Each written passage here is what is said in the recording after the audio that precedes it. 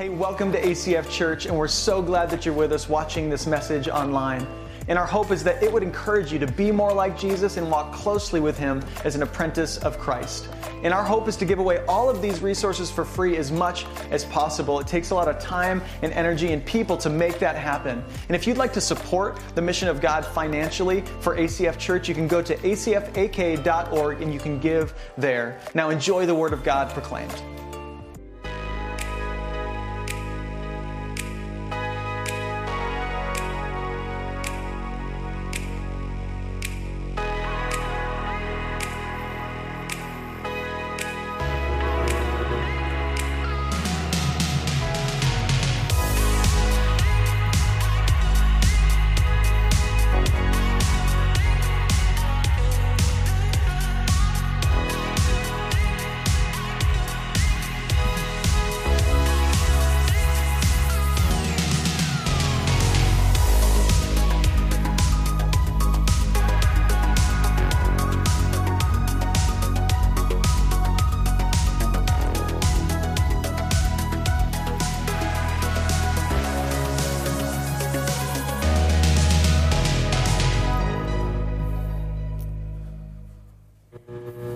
Good morning, everybody. Let's thank God for being together this morning. Let's celebrate being the church.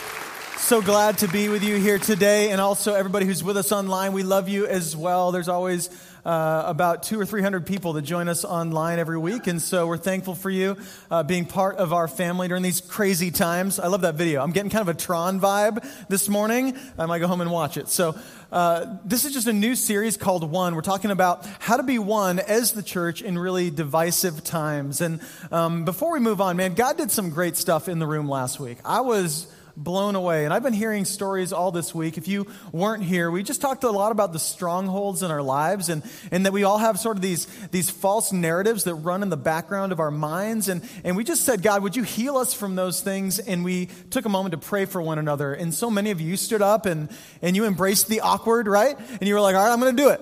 I'm going to pray for somebody, because I know that praying for somebody is a little scary for a lot of people. You feel like maybe you need the right words and you don't. But many of you stood up, you prayed for people, and I'm just hearing about how God used that in incredible ways, literally to set people free from things they've been struggling with for their whole lives. By praying for people last week, you are literally saving lives. And so without getting into the details, I want you to know that when you move because God asked you to do something, powerful things happen, okay? So that's what we're talking about here today, as we talk about the mission of God, and that is the church, that we actually are part of this thing that God is calling us to do, and that there's so much more to be done after just saying yes to Jesus. Maybe at some point you were kind of told that, like you just pray this prayer at one point and the story's over. No, the story's just beginning. And so we're going to talk this series about how does the church unify around the things that God wants us to unify around. How can we look totally different from the world that we live in? So that's where we're going. You guys with me? Anybody, if you're here, say amen. All right, sweet. Helps me to know you're here. All right. So John 17, if you want to open up a Bible, that's where we're going to start off. Jesus is praying for his disciples, but he's also going to pray for us. And the things he talks about in this text really impact down through generations and have a lot to say for the way that we might live in the divisive, outrage culture that we find ourselves in here today. So this is John 17, verse 20. Here it is. He says, "My prayer is not for them alone. I pray also for those who will believe in me through their message, that all of them may be one. Father, just as you are in me and I am in you, may they also be in us, so that the world may believe that you have sent me. I have given them the glory that you gave me, that they may be one as we are one, I and them and you and me, so that they may be brought to complete unity. Then the world will know that you sent me and have loved them even as you have loved me." So I was reading this week about a man named Jonathan Haidt who taught Psychology 101 at the University of Virginia. And he published a book describing some of his findings about how we make decisions as people. And it turns out that when we go through life, we react mostly according to our gut. Do you know you have a gut? Maybe you've said this before, like, some of you are like, yeah, after Halloween, I got a gut. And coming into Thanksgiving. No, this is your gut feeling. You have a gut that you use to, like, make decisions and make choices based on, like, gut decisions. And so what he describes is that we act out based on our gut feeling, and then our mind sort of comes along behind like a little lawyer to defend why what we did or what we said was the right thing to do. And he describes this using a word that I learned this week. It was my first time using this word or hearing this word, and maybe it's new for you. It's the word confabulation. It's word of the day at ACF Church, confabulation. And here's what confabulation is. It's when we fill in the gaps of our beliefs with made-up facts to reinforce what we currently think to be true. And we all do this. We fill in the blanks of the gaps to just confabulate. So you're going to have to use this on your kids maybe later today. If you have kids, sounds like you're just confabulating, or your wife or your husband, right? When they're just making up stuff to fill in the blanks to prove that what they think is right? We've all done this before. And when this really goes wrong in our lives is when we begin to build tribes around our way of thinking and then surround ourselves with people who confirm our beliefs. And many of you have heard the term confirmation bias. This is our desire just to confirm what we currently believe, to feel like we are right. And so we build these tribes around us to confirm our beliefs, and we end up with what Jonathan Haidt calls the myth of pure evil. The myth of pure evil. And so this gets into our minds. If you believe in the myth of pure evil, or if it has actually kind of worked its way out in your mind, it comes along with these thoughts. And the thought sounds something like this. The first thought is this: everyone is influenced by their lived experiences except me. You're impacted by your parents that you grew up with, or by the house that you grew up in, or by the culture that you live in, but not me. Not me. I have an objective worldview that is not impacted by my surrounding circumstances. So the next thought is this: most people agree with what is clearly obvious to me. And now why do we think this? Because around us are nothing but people who think like me, right? And we talked about this a few weeks ago, that like all social media and Facebook, all the algorithms are built to confirm what you already believe. It makes you happy. It makes you get on more and then buy more junk that they put in your news feed. So they figured this out, that if you just give people the information that they want to see, that they'll just be around more and they can make lots of money. So we start to think most people agree with what's clearly obvious, which then the next thought is this: if you disagree with me, you must be pure evil. Pure evil.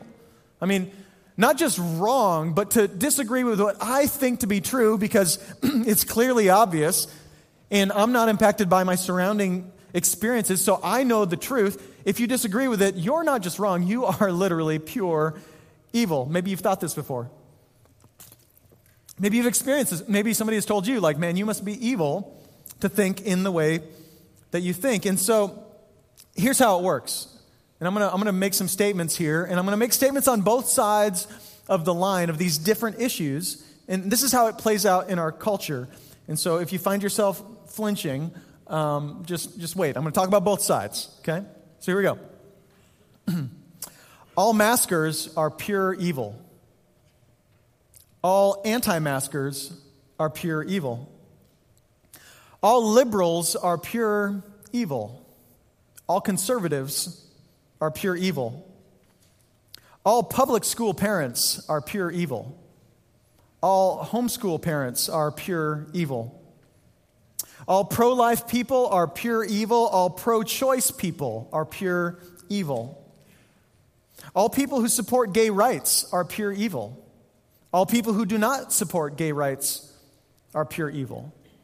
All people who think that gender is a spectrum are pure evil. All people who think that gender is binary are pure evil.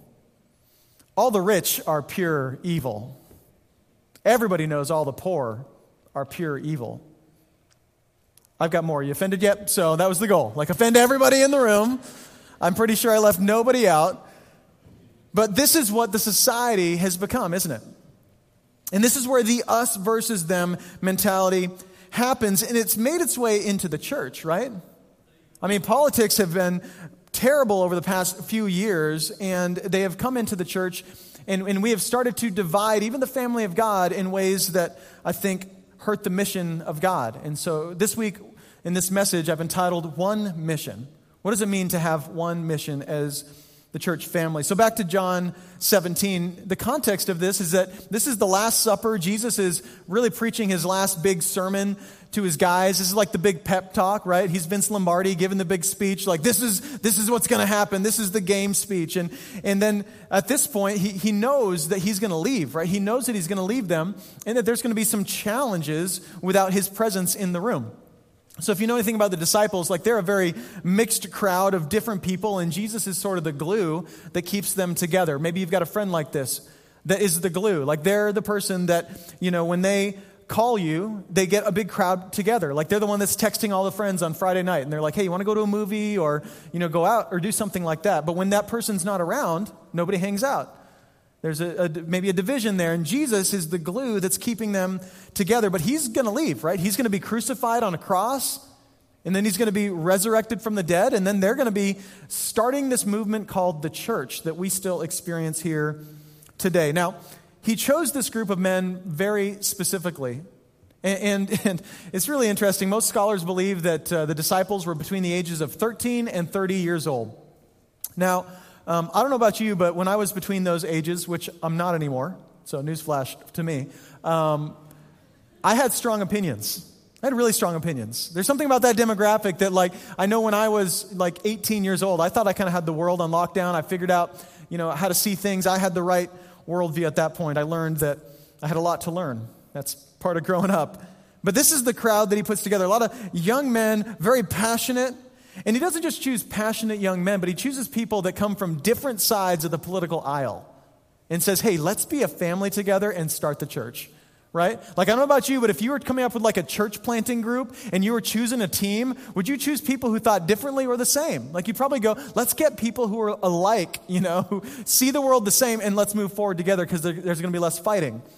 Jesus is like, no, let's find the two people that see things completely different and let's put them in a room together and say, hey, you're a family now. So let's pull out two of them. So he's got Simon the Zealot and Matthew the tax collector, who he invites to be on the dream team, like this original crew. Now, Simon the Zealot. So if you don't know what the word zealot means, a zealot is someone who acts in extreme and even reckless ways to support a cause that they believe. That's a zealot. So not always a specific religion, but, to them it's a religion. It's something they passionately believe. And so, like the Greenpeace people, right, who chain themselves to the front of an oil rig, to protect the environment. Their religion is saving the environment, and they're willing to do whatever it takes, even put their bodies in harm's way to protect what they believe is right. So you've got this guy, Simon. And Simon is literally working to incite riots to overthrow the Roman government in order to give power back to the Jews. That's what he wants to do. So he's working together with his buddies to try to incite riots to overthrow the Roman government to give power back to the Jews. Then you've got Matthew. And you've got Matthew. Matthew's hated by everybody. He's that guy, nobody likes Matthew. And here's why. Matthew is a Jewish man who pledged allegiance to the state and is a professional extortioner of the Jews. He rips all the Jews off. So he's hated by the Jews for his job, and then he's also hated by the Romans because he's Jewish. Nobody likes Matthew, right? And so, in fact, I was just thinking about the moment that Jesus encounters Matthew. He's walking down the street with some of the other disciples, and in Matthew 9, it says, as Jesus went on from there, he saw a man named Matthew sitting at the tax collector's booth. And the other disciples were like, all right, this is the moment. Jesus is going to open his mouth, and he's going to let Matthew have it. How dare you? How could you rip off my people? How could you be a thief like you are? Shame on you. Jesus opens his mouth and says, follow me. He told him. And Matthew got up and followed him, which I'm like, Matthew had no friends. He was like, sweet. All right, I got some friends. Somebody likes me. That's great. That's great.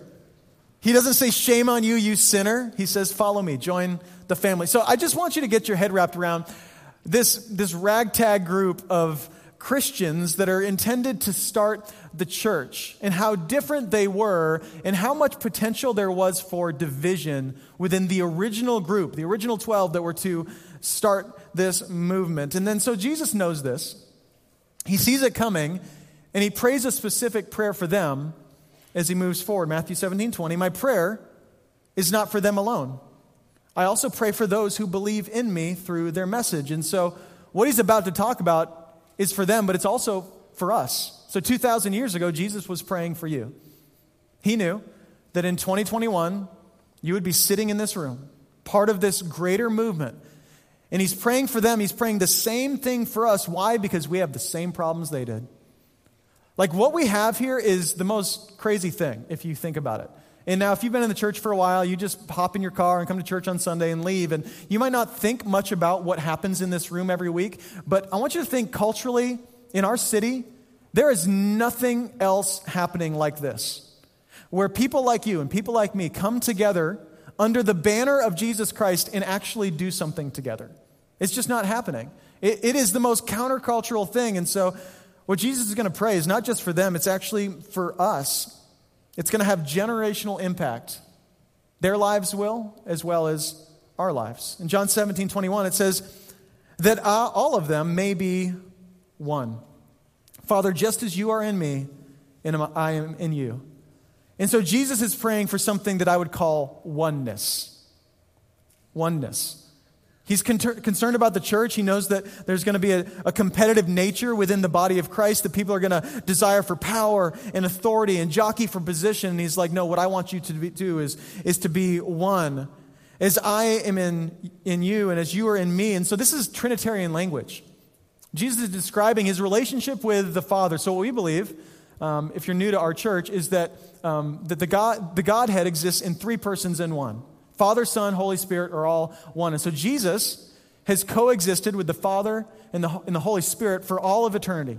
He didn't just show up when he came to earth. He was God in the flesh, sent to earth for the sins of the world. And so this is Trinitarian language, and he's saying like, hey, I'm praying that all of them may be one, just as you are in me and I am in you. That's crazy when you think about it. Like, this isn't just unity. And I kept getting hung up on the word unity when I was reading this message. And unity is a good word, like being unified with other people. But there's something so much deeper going on here that Jesus is praying for the church. Not just unity, oneness. What kind of oneness? What would this look like? And what came to my mind was some friends of ours, they were missionaries in St. Petersburg, Russia for a while. And when they came back to the United States, they brought some little gifts with them, and they brought us one of these. Have you seen these before? Who knows what these are? Anybody? Yeah, Russian nesting dolls. These are really cool, fun to play with. Each one fits into the next one. There's this kind of connection that they have, right? How could they all do that? But they do. They all fit inside of one another. There's a tightness and a closeness that they have. The tolerances of these little things have to be really close for them all to fit together. And I was just thinking about that for the church. Like, this is so much more than, oh yeah, I sit next to her on Sundays at church. Oh yeah, that's that guy that, I did that ministry thing with at church one day. Like, we served at this Impact Eagle River thing next to each other. Oh yeah, no, that's the guy that I had in my Bible study at one. Like, this is deeper than that. This oneness is this connectivity that I think maybe we have underestimated in the church. Like, if you're a believer, if you've said, yep, I'm on Team Jesus, that you have actually walked into not just a team, but even a family with a closeness and a connectivity that is meant to change the world, that is meant to be looked upon by the world, and people should go like, this is so countercultural, so otherworldly, so supernatural that I have to ask some questions. I was reading in Ephesians 5 this week, and it describes this kind of relationship in relation to marriage, and this connection that happens when you get married. And here's what it says in verse 31. It says, for this reason, a man will leave his father and mother and be united to his wife, and the two will become, say this word with me, one flesh. This is a profound mystery, but I am talking about Christ and the church. So maybe you've heard this described before, specifically in Ephesians. He's talking about the act of sex. He's like, when you get married, there's this one fleshness that happens where the marriage is consummated and the two become one. That's why it's such an important thing to take seriously, right? Because this oneness that happens through that physical act is more than just a physical act. It's a spiritual connection that happens. And so it goes deep, and he's describing that oneness. Then he's like, oh yeah, that kind of oneness, it's like Christ in the church. So he's literally saying, these are the layers. Like, Jesus is saying, the way that I'm one with the Father, I am also one with the church, and the church is one with each other. Isn't that crazy? That's the kind of oneness that Jesus is inviting us into. Like, it's wild when you think about it, that God literally designed the human body to reflect the oneness that he's expecting out of the church. Which is overwhelming to consider. That's deeper than like, oh, I do that for an hour on Sunday, go to church, like spend a little time, sing a couple songs, then I go home. This is something so much deeper than I think many of us have ever considered.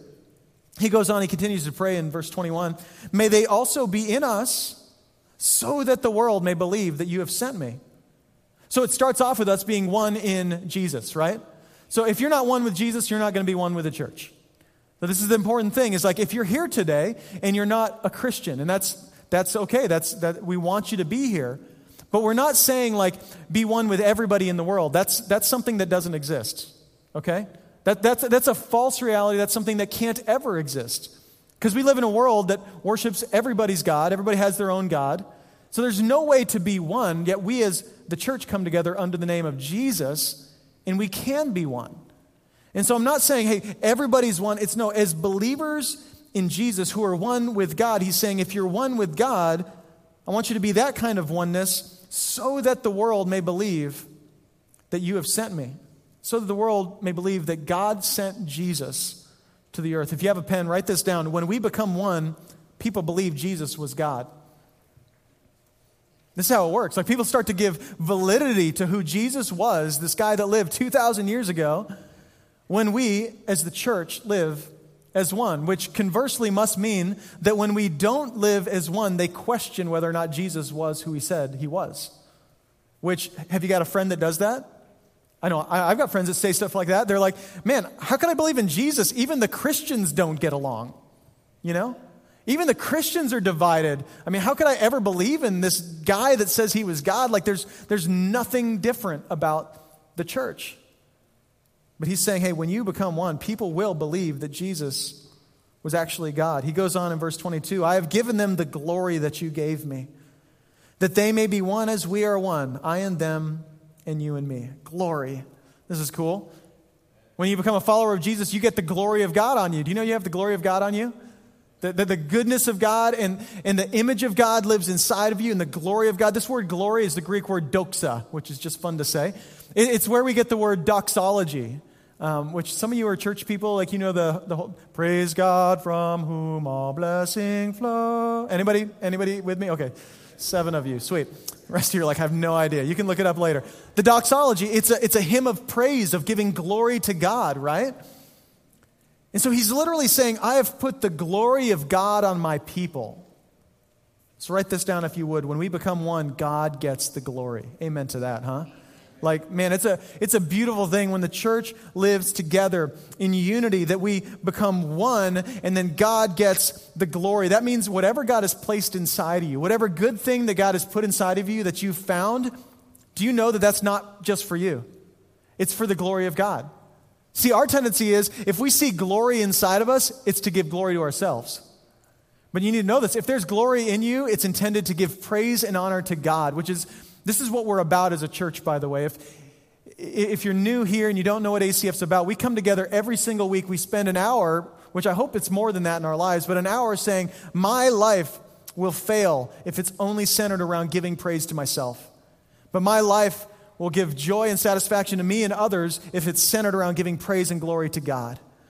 And so that's what we do together. We center our affections on God. We sing praises. We lift our hands. Just to indicate, like, I'm here to do something. And I want you to know, like, if you're here, it's really important that you participate, right? That you don't just come here as a spectator to watch things happen. Like, we need this moment in our lives, in our week, to come together to be like, I'm here, and the glory inside of me is for God and God alone, not for me. So when we become one, God gets the glory. People will see that. Here's the problem, though.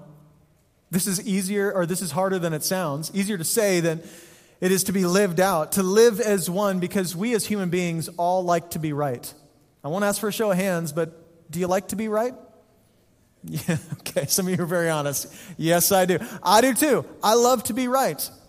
And so the tendency within the church is, as we grow in our faith, as we learn the Bible, and as we develop preferences about things in the church, is that we want everyone to center around us. Once again, the natural tendency is to want to be God, not to worship God.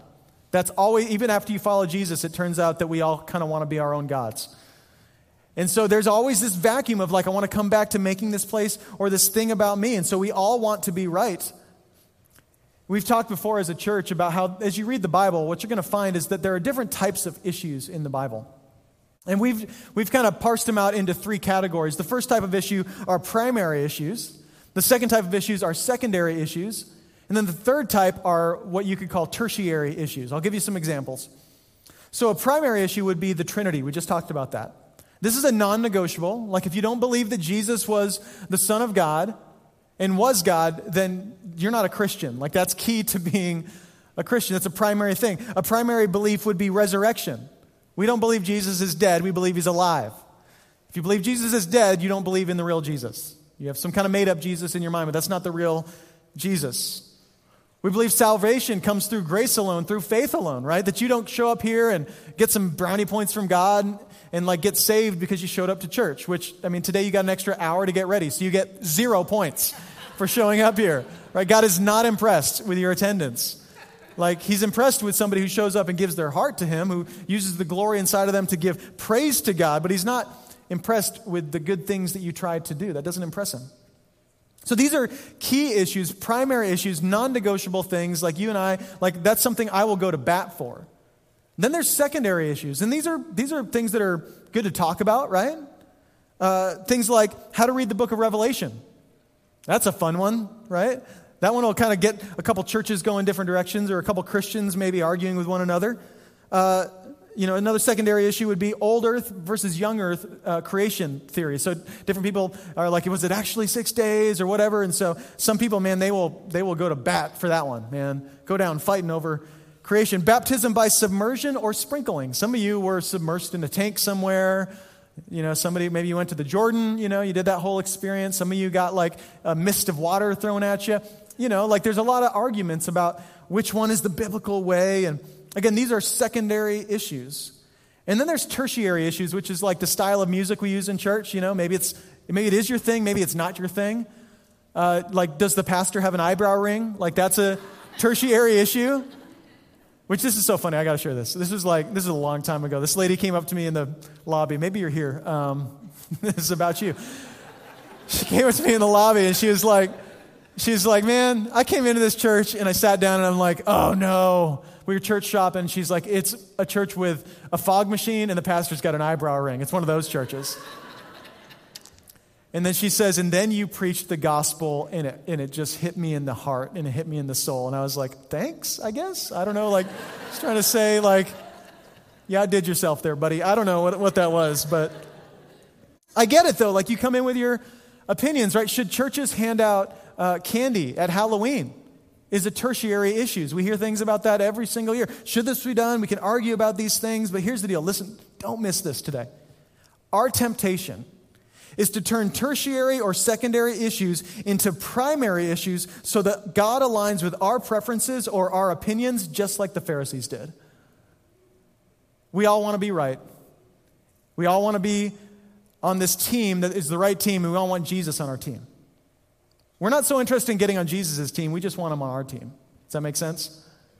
And so what we'll do is, if we have opinions and perspectives, we throw everything in the primary camp because we think that we've got a little bit more weight behind us. This is everybody's temptation. I'll tell you, like, I was a worship leader through what were called the worship wars, which if you lived in the church during like the late 90s and there's always been issues in churches over like what kind of music and stuff, but man, it was hard. It was hard. Our church back in the day tried to do what was called the blended worship service. So nobody was happy, right?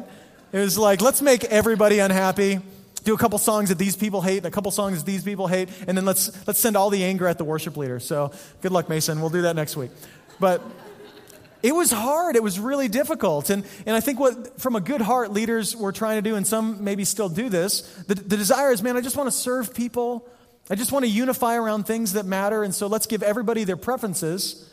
And what you ended up with was two churches. Like, hey, we're the this music church, and we're the that music church. And then they end up fighting each other, and in the end, like, you're not leading in unity.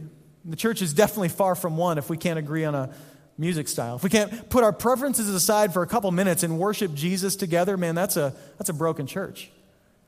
And I saw it and I've seen it before, and the reality is, like, we all want Jesus on our team.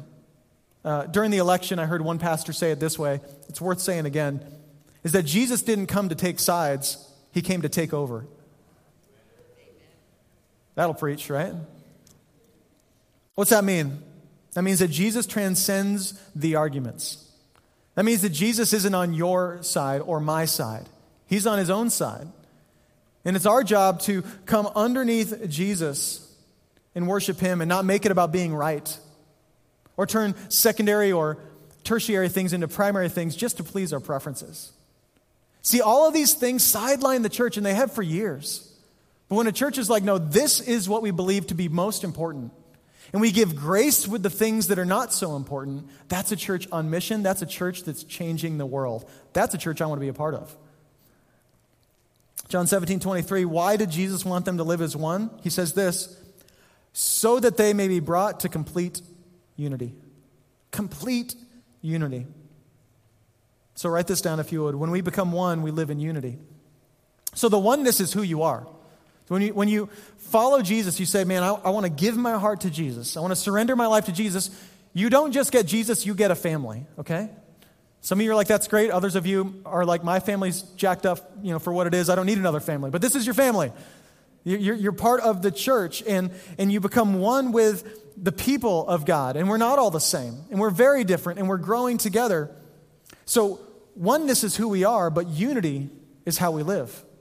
Does that make sense? The oneness this is an identity thing. God says, hey, you are one in Christ Jesus. You're one with Jesus first, and then one with the church. And now how we pursue to live is in unity with one another, right? This is like a marriage. If you're married today, you know to be married means you pick your battles, right?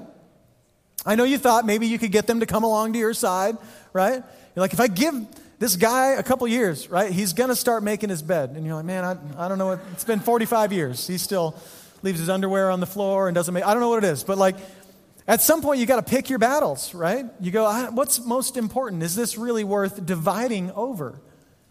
And we've all been in places where we've chosen the wrong battle, haven't we? With a friend, with a spouse, with whoever in our lives, with somebody else in the church. But this is like a next level relationship that I think a lot of Christians didn't know they were getting themselves into when they prayed some prayer at a camp back in 1987.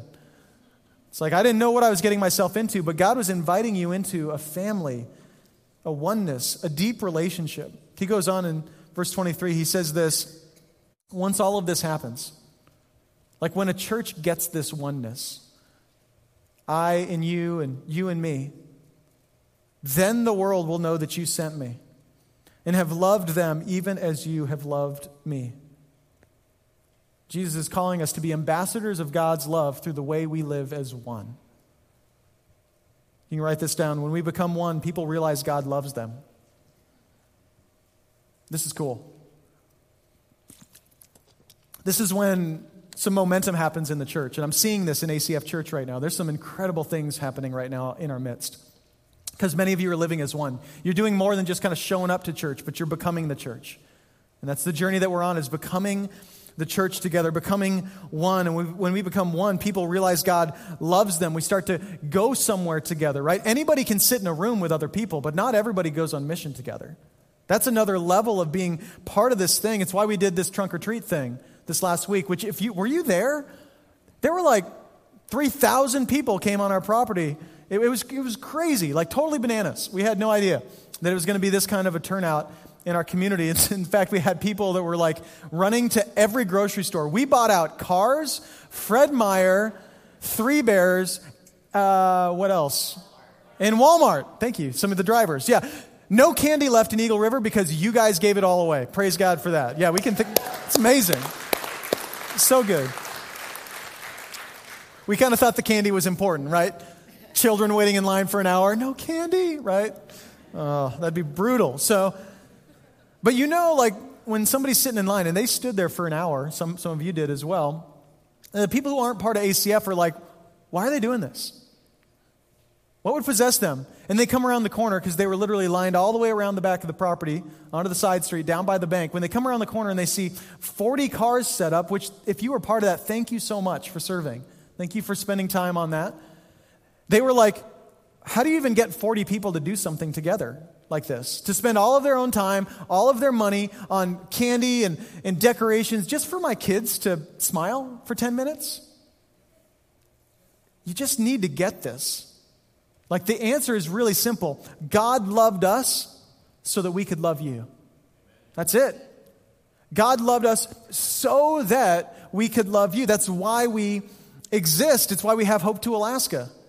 Hope to Alaska is just, it's a ministry we have where we realized a lot of people need counseling and can't afford it. And so money becomes a big barrier. And so we have, I think, the highest suicide rate in the nation in Alaska. And we said, well, what if we could do something about that just to get people some help? And so many of you bought T-shirts for way too much money. Some of you spent $500 on a T-shirt because you were like, I want to give to this thing. And so now we have people who have donated to Hope to Alaska, and now we can actually connect people with the need for counseling with the finances to support them. And some of you have been a part of that. And I want you to know, if you're here today and your marriage is a wreck, if you're here today and you feel just a weight and a heaviness because it's getting dark in Alaska right now, and you're like, I don't know if I'm going to make it, please, we want to get you some help. So make sure you go to one of the tables before you leave outside at the welcome booth, and we'd love to get you connected to that. It would be totally anonymous. So why do we do it? God loved us so that we could love you. That's why. It's that simple. And I was just thinking about this week, as a church family, we do a lot of that stuff together. It's a commitment of ours. We have something called Impact Eagle River, which is really exciting. And this year is a huge year because we're putting together something called Impact Alaska. And we've got churches around the state of Alaska who are beginning to work together so that on one day next spring, we could all come together to serve our entire state. It's going to be awesome. So I'm just really excited about it. There's just like an openness to this with other churches right now. And so this thing that we're preaching on is happening because this is about more than ACF Church. This is about the Big C Church, like the church global working together. And when that happens, guys, there's no telling what might happen in our state. So we're really excited about that. But I'll tell you, every year we do Impact. We're always praying as a team, like, man, we just want people to engage. And we just want something for you because I always feel bad when people don't show up. I feel bad for you. And so Impact Eagle River happens, and we do our little prayer time every Sunday morning for Impact. And so we cancel our Sunday morning service so that we can go out and serve people in our community. And when we show up, it's always about 50% of ACF Church shows up. Now, don't get me wrong, we do a lot of good stuff, and we have no problem serving our city when 50% of you show up. That's a good crowd of people. But I'm always kind of like, where's the other 50%, right? Like, some of you, let's be real, you plan to get COVID the day before Impact Eagle River happens, right? That's the day. It's like, it's just bad. It's just bad in my house, which, as I look at the past years, if all of you got COVID the day before, you got to do a better job of communicating with your pastor. Because I'm like, I want to care for you and be praying for you. But let's be real. I mean, it's like there's just something better going on that day. Or there's just something you're just scared, right? You're like, man, I don't know. I don't want to do that. It doesn't feel comfortable for me. You don't want to be uncomfortable. But to be one in mission means that we as a church family go like, man, I want to step up and be a part of the things that God is doing. And I want you to hear me too. If you're here and you're like, Brian, I'm not even a Christian, or I just got invited, I'm new to the church, like, we want nothing from you. Like, this is a bit of a family conversation as we talk about being one. And so, like, we talk about this in our offering at the end of service. When we take the offering, this one's on the house. So don't feel any pressure to give to the mission. But there can be such a tendency to see God work through the church and want to celebrate the good things God's doing when we weren't really a part of those things. In fact, one of the other pastors here a while back was doing a little outreach at Fred Meyer and was handing out like these little goodie bags and invites to the church, and they were sitting there, and he was telling me about this later. He said he was like sitting there, this lady came up, and she's like, man, this is awesome. And he's like, oh yeah, do you know ACF Church? And she's like, yeah, I go to ACF. And he's like, cool. And she goes, I am so glad that we're doing this. And then she walked off, and he's telling me later, he's like, she wasn't doing anything, right? Like, we were doing this, but she felt like we're doing this. Now, here's the deal. Maybe she is giving, and so she's helping pay for the goodie bags. Maybe she helped plan the event. He didn't know it. She was like part of making it happen. But the tendency can be, and we all have this in us, we want to take the credit for the good things God is doing without the sacrifice that it takes to be part of the mission. It's getting quiet in church today. So, and this is not an easy message, just so you know. Like if you're like, man, this is pretty intense. This is intense. But this is such an important thing that you understand that the mission of God, it's literally why you exist. This is why you're here. It's for the mission. I remember a pastor told me years ago, and it always stuck with me, there's only one thing you'll never be able to do in heaven, and it's share the gospel. So if you have breath in your lungs today and you're a believer in Jesus, you don't exist just so you can learn some more Bible. Or just so you can come another Sunday and get inspired by the pastor, or just so you can do another Beth Moore study or another book on, study on Exodus. You don't exist for those things. Those are good things. We do those things together. But that's not why you exist. You exist for our city, for the glory of God and for the good of our community. That's why you have breath in your lungs today. That's the only reason you have breath in your lungs today. And that's what's so unique about Team Jesus. Is that every other team, every other tribe that exists in our culture is all about fighting against the other teams. We are the only team, the only family that is fighting for the other teams. Like we are on the side of Jesus to see people come to faith in Christ. Maybe you've said this before. You had one job. You ever said that before? You had one. I left the house for 5 minutes, told you what to do. I came back. You didn't do it. You had one job. Maybe you've seen these before. You had one job. Here we go. This one's pretty good. Noli. I don't know what that means. It meant something to somebody. How about this? You had one job. Give you a second. I'm just like, did they type it in and they're like, I'll come back to that later, and they forgot? I have no idea. How about this one? You had one job.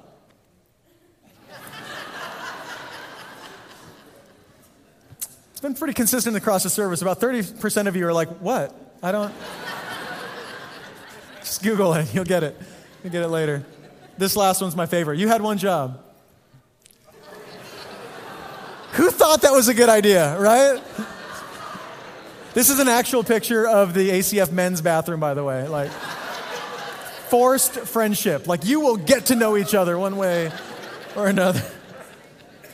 Oh, man. You've always got somebody that's for you, right there. Always got somebody. Yeah, I'm glad that's not behind me anymore. No, I was thinking about this week. You had one job. Like, Jesus is literally giving that sermon to his guys. And I believe he wants to give it to ACF Church today. You have one job. See, all of the people in these pictures, we laugh because we're like, that person lost their vision at some point. Like, forgot what they were doing and why they were doing it. Right? There's something in the business world, in the military, something called mission drift. Maybe you've heard that term before, but it's just a tendency that if we don't remind ourselves constantly of why we exist, that we'll have a tendency to drift towards something, and it's not the mission. And I just want you to know, your tendency, my tendency as human beings will be to drift toward whatever pleases my personal preferences, whatever makes me most comfortable, whatever makes me most happy in the moment, and whatever takes the least amount of sacrifice. That's where I drift. I never drift towards sacrifice, towards discomfort, or towards loving someone that's unlovable. Never do it. And yet, aren't those all the things that God is calling the church to do and to become? And so this will not happen on its own. It's why as a pastor, like, you're going to hear this sermon in various forms for a long time. Well, I'll never stop preaching the same thing, which is that we are to be one on mission together and to not lose sight of why we exist. And we will never be able to do what God's calling us to do unless we're one with one another. But once we understand what God is calling us to be here as a family, like, we can do this. I love what Paul says in Acts 20. This was so much on his mind. He says, my only aim is to finish the race and complete the task the Lord Jesus has given to me. The task of testifying to the good news of God's grace. What a beautiful prayer. I mean, as you plan your life, as you think later today, like, what's going on Monday? How do I schedule my life? How do I plan my time? Like, I get it. We're all busy. That's always the excuse. We're always busy. But when your only aim is to testify to the grace of Jesus, you'll never be too busy for it. You'll never be too uncomfortable for it. One of our young adults, she's part of our volunteer staff at ACF, and at staff meeting this week, she was just like, I really wanted to pray for someone last week, and I just was like, I had this battle inside of me. You know the battle? The battle of like the Spirit of God's like, hey, talk to that person, care for that person, give to that person, and you're like, ugh. And so I just loved how she described this like awkward moment where she's like, I wanted to do it. I wanted to pray for this guy, and I didn't know what to do, and it took me like 5 minutes to wrestle with God, and then the time was up, and she said, I ran out of time, so I just like sat at his feet. And I'm like, that's awesome. She just sat at his feet and prayed. And the thing is, man, God is calling you to do uncomfortable stuff. And that uncomfortable stuff, I promise you, will result in miraculous things. Again, not because you were so good at it. Like, in fact, the first time you start doing uncomfortable things, you'll probably feel like you failed at it. You'll probably feel like there was no fruit at all. But what it shows is that over time, fruit grows. God does incredible things as we believe that our ultimate task is to testify to the good news of God's grace. And I know the tendency might be today to hear all of this and to walk away with kind of this in your mind, like, hey, good sermon, pastor. If it happens, that's great. But telling people about Jesus, serving, giving, and reaching out to the community aren't really my thing, TBH, to be honest. It's just not my thing. Like, I'm not that guy. I'm not that girl. That sounds weird. Jesus is dealing with the same argument in Matthew chapter 12. And he's trying to separate the fans from the followers. He's trying to separate those who would actually stick with him from those who wouldn't. Honestly, those who really believed and those who didn't. And he says this in Matthew 12:30. He says, whoever is not with me is against me. And whoever does not gather with me scatters. So do you know that you are always gathering or scattering? As you look at this room, like you are making an imprint on people that are involved with the family of God. You're making an imprint on your coworkers, and you're either gathering them or scattering them by the way you live. And Jesus literally says, hey, if you're not with me, you're actually against me. I love the Message translation of this text. It says it this way: this is war, and there's no neutral ground. If you're not on my side, you're the enemy. If you're not helping, you're making things worse.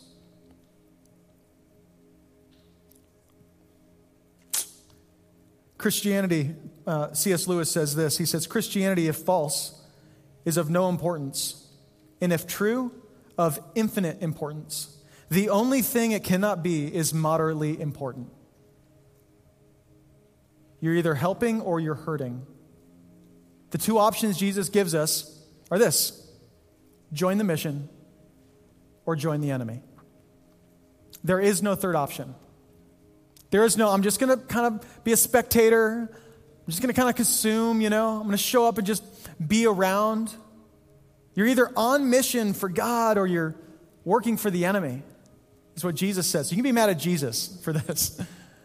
Because these are harsh words, and I know like some of you are like, man, this is a hard message, and trust me, like if I just wanted to make you happy, I wouldn't preach this message, right? But I see a city full of people that need to hear about Jesus. And for every one of you who's like, I don't want to hear it, I'm going to plug my ears, somebody else is going to get it. And I believe that when you do, people are going to show up, and not for me, not for you, not for the show, but because they met God when they met you. And lives are changed by that. So I want you to just look at your life. Be honest with yourself. Like I know some of you have lost yourselves in the political scene over the past few years, in the COVID scene. And I want you to be real honest. Have you spent more time winning people to your political perspectives than to the kingdom of God? And if you have, maybe you've drifted from the mission. Maybe you've forgotten why you exist. Sometimes God will clarify things. And this is a clarifying moment in history. God has given you this time for whatever reason. And if you're like me, you're like, God, choose somebody else. And God's like, no, I picked you for 2021 in this world that we live in to be my hands and feet to a lost and dying world. He chose you. So what are you going to do about it? A few action steps. If you want to pull out your card here, this might have been on your seat somewhere. I encourage you to find this and just tear off the little card on the bottom. We do this every week as a church family. just as a way to take a step forward. Once again, it can be easy to waste your time going to church and not doing anything with it. And all we're going to do is text you a prayer and a reminder about this week. It's just a good, if you're like me, you leave church and it's easy to forget. So we want to do something with this. And so I want you to fill this out and drop it in one of the baskets on the way out. But maybe your first step is just to make Jesus the Lord and leader of your life. Maybe this is the hang up. You're like, I thought salvation was all about me. And now that I've realized it, I wasn't even saved maybe. Maybe you didn't realize that it really was all about giving glory to God himself. He was saving you for something. And maybe you're like, today, I'm just realizing I wasn't a believer. Or maybe you're new to the church and you hear about this grace that God wants to give you and you're like, that's what I need. I want that grace, that free gift of grace. And if that's you, I'd encourage you to make that decision. Do you know people make that decision every week at ACF? Which I just love it. We baptized 14 people last week. Praise God for that. It's so amazing. I love it. I love it. I love it. Maybe you're going to reflect on how you've caused disunity. Have you been part of the problem? Have you been turning secondary and tertiary issues into primary issues? Or maybe you're not sure. You're like, am I part of the problem? Maybe you're just going to reflect on that. Do you need to apologize for hurting a friendship? Maybe within the church, you have broken community with somebody because they've disagreed with you on a tertiary or secondary issue. And today you're like, man, I'm going to stop doing that. I need to go apologize for that to that friend. Like, hey, I lost myself in this issue. I forgot what was most important, and I sacrificed the mission for my opinions. Maybe today you just need to commit to praying for an unsaved friend. You guys, we will keep making room for our city. We're going to continue to make room for our neighbors. So every empty seat in this room represents a friend of yours that simply might need an invitation to church. The studies have been clear forever. as long as it's been recorded that if you just invite a friend to church, most of them will come. People just don't get invited. And so be courageous this week. Maybe you just need to open up a spiritual conversation. Ask somebody like, hey, what do you believe about your life? Why do you exist? And just join in that conversation today. Would you stand up? I'd love to pray for us as we continue on. God, thank you so much for the church. Thank you for this opportunity we have to grow and to learn together. God, I just pray for my friends and my family here, God, that we could take the mission seriously. Father, I want to pray for the person here today who has never started a relationship with you, that today could be the day that they begin that relationship. Today would be the day. If that's you, just pray with me. Father, I'm asking you to come into my life, and I don't know really even how to start, but I trust that you do. God, I'm just asking you to change my life, change my heart. Take this old me and put him to death, put her to death, and raise to life a new version of myself that's in Christ Jesus. I trust that your grace is sufficient for my weakness and that you will give me the wisdom I need to move forward. If you just pray that prayer, just that simple commitment in your heart, I believe that's a decision to step from darkness into light. And Jesus, as a church family, we want to be on mission in our city. God, break our hearts for the lost and hurting. Break our hearts for those in our community that have never heard the gospel. God, for those who are trying to just make it through life without the peace that you provide. God, forgive us for being selfish and self-centered. God, we ask you give us a mission and that we'd believe in it wholeheartedly and that we as a church would be one. We pray it in Jesus' name. Amen. Amen. Love you guys. Thanks for watching this message from ACF Church. We hope it's encouraged you and challenged you to be more like Jesus and to walk with him in a closer and more profound way. If you'd like to give to the mission of ACF Church, you can do so at the link on the screen or at acfak.org. We love you, and we'll see you next week.